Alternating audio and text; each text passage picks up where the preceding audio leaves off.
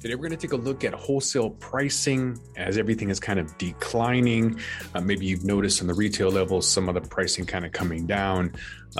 That's not just from Croptober or harvest season. This is big going on. You may have heard about California stopping taxes, just kind of allow some of these companies to catch up.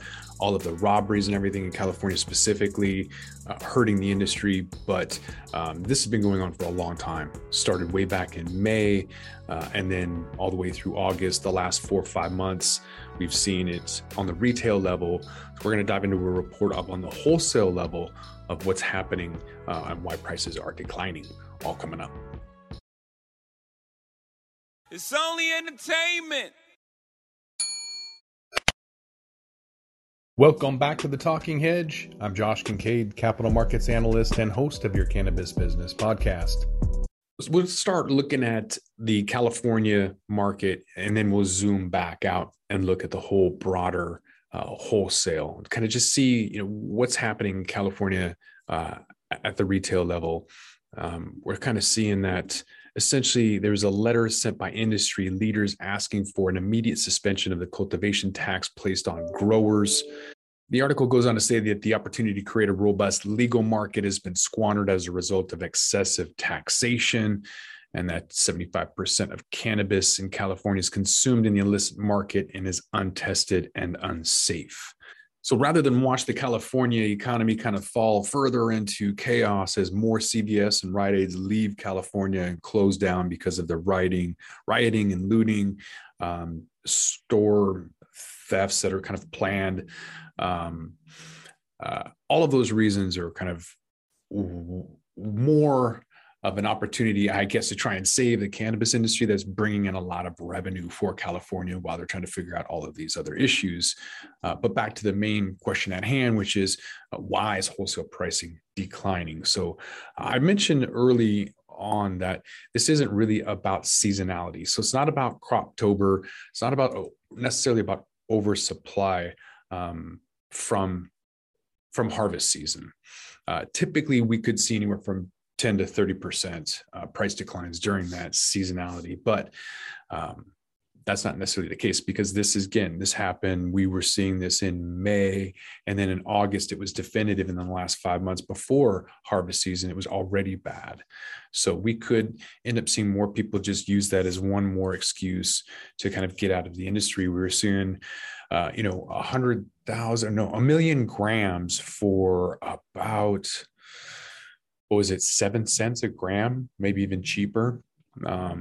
So people are kind of getting out of the game, selling their entire harvest and then just walking away.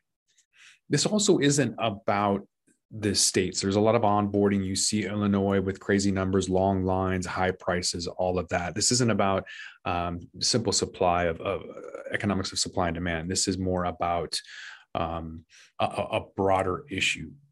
It's a global macroeconomic issue.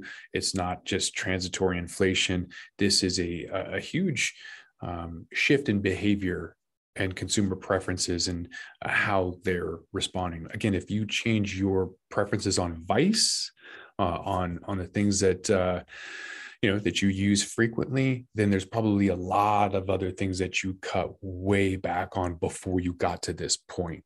So if people were doing this in May, they were already cutting way back on everything else that's not considered a vice for probably months before that, during the 2020 pandemic. So this has been going on for quite a while. Other issues with supply and demand that this isn't really about. It's not about the fires on the West Coast. This isn't about again, new states onboarding and having that supply shortage initially. It's not really about any of those factors or cross-state competition or any of that. So what we saw basically since COVID is that cannabis was deemed essential. And more people are working from home, not working at all. And so basically that quantitative easing of just printing money from stimulus checks and trillion-dollar packages, you're seeing consumers buying a lot of cannabis from that. Some of those stimulus checks have stopped since pandemic, and maybe as a result, people aren't going into work. Maybe they're fearful of COVID. Maybe they decided not to get vaccinated for whatever reason. And so there's this huge kind of shift in the marketplace. Since May, Colorado, for example, flower prices have decreased 40% from $1,300 a pound down to $775. Medical, I think, has dropped at least 25% in sales at the retail level. And we're going to do a retail report completely separate from this wholesale report. So I'm going to try to keep that distinguished or separate. So asking the question, could this have been prevented? So in terms of COVID, obviously not. Being deemed essential is probably the best thing for the industry. You saw other places ban alcohol sales. You didn't see that with cannabis. So in terms of the image, that was a positive. So lessons learned could have been that market fluctuations were pretty crazy. You saw Nevada completely swing, losing a lot of consumers because of the lack of tourism. Washington was one of the most stable markets in Washington state because been around for a while, didn't have any issues, where a lot of other states kind of were dependent upon tourism. Washington state has a zero budget for tourism. Literally, we don't pay for tourism. That's why everyone will go to Vancouver, BC for making movies about Seattle. It's because Vancouver, BC will give them a tax credit. So anyways, a lot of these producers and processors could have seen this with the data. We track every single month what the retail sales look like, and that's a lagging indicator. Wholesale would be a leading indicator, and that's kind of what this report would be from both BDS at the retail level and then Apex at the wholesale level, and getting that whole picture kind of gives you the best idea of what's going to happen. The data as it is would give you the kind of market fluctuations, kind of being able to see other states and what's happening for sales year over year, changes, trends, anomalies, anything from brand concentration to number of transactions, and looking at it again from different marketplaces and then asking the question, why?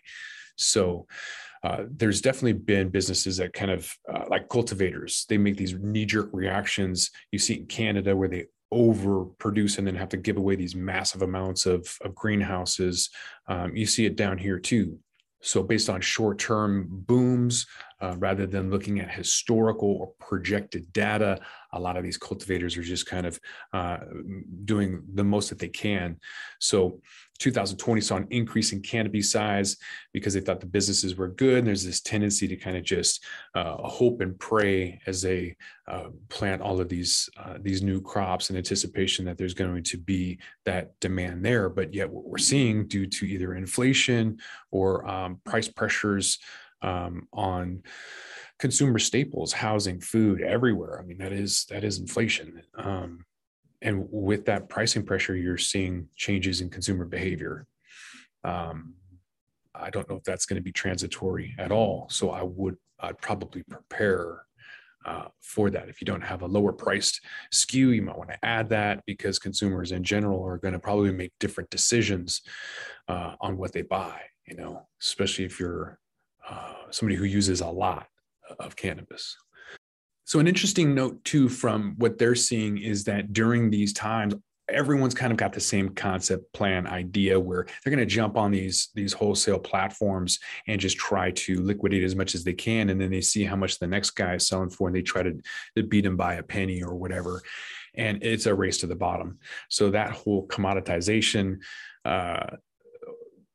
conversation that we've been alluding to seems to be in fact in play right now, as a lot of these people are just going to platforms like Apex Trading, looking for alternative solutions or tools to outbid other people, to undercut other people in order to get their price out, right? It's about freshness. It's about just getting that cash up front so that you can use that for your next project, or just to keep your salary going, keep afloat. A lot of these people are hand to mouth. So,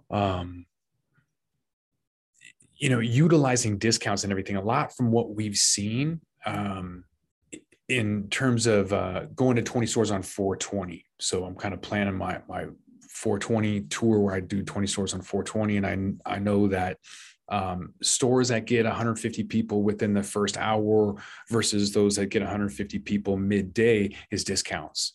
So are you sending them text? Are you offering daily discounts? Are you offering, getting their phone number and data in exchange for every 10 times they come in, they get some kind of extra discount, pre-order discount? All those things are going to be one of the differentiators. And they're using, these producers and processors. And I say that word because in Washington State, we're not vertically integrated. So the retailer is not a part of that. So even if you are vertically integrated, your production team and your brands are processing the grow side, they're all going to be on these platforms trying to sell, trying to use these discounts and codes and everything to liquidate their product as fast as they can, essentially a race to the bottom. And you're able to see these bulk discounts, through platforms like Apex. So all of that is driving sales, but what's the profit at the end of the day? This is just a commodity. And I think that for some people in new emerging markets, need to be able to look at this and know that trend is coming to a state near you. With that, we're going to roll this one up. I'm Josh Kincaid. This is The Talking Hedge. Don't forget to like, share, and subscribe, or don't, and I'm out. Don't forget to smash that like button on your way out and check out these other videos that we've got.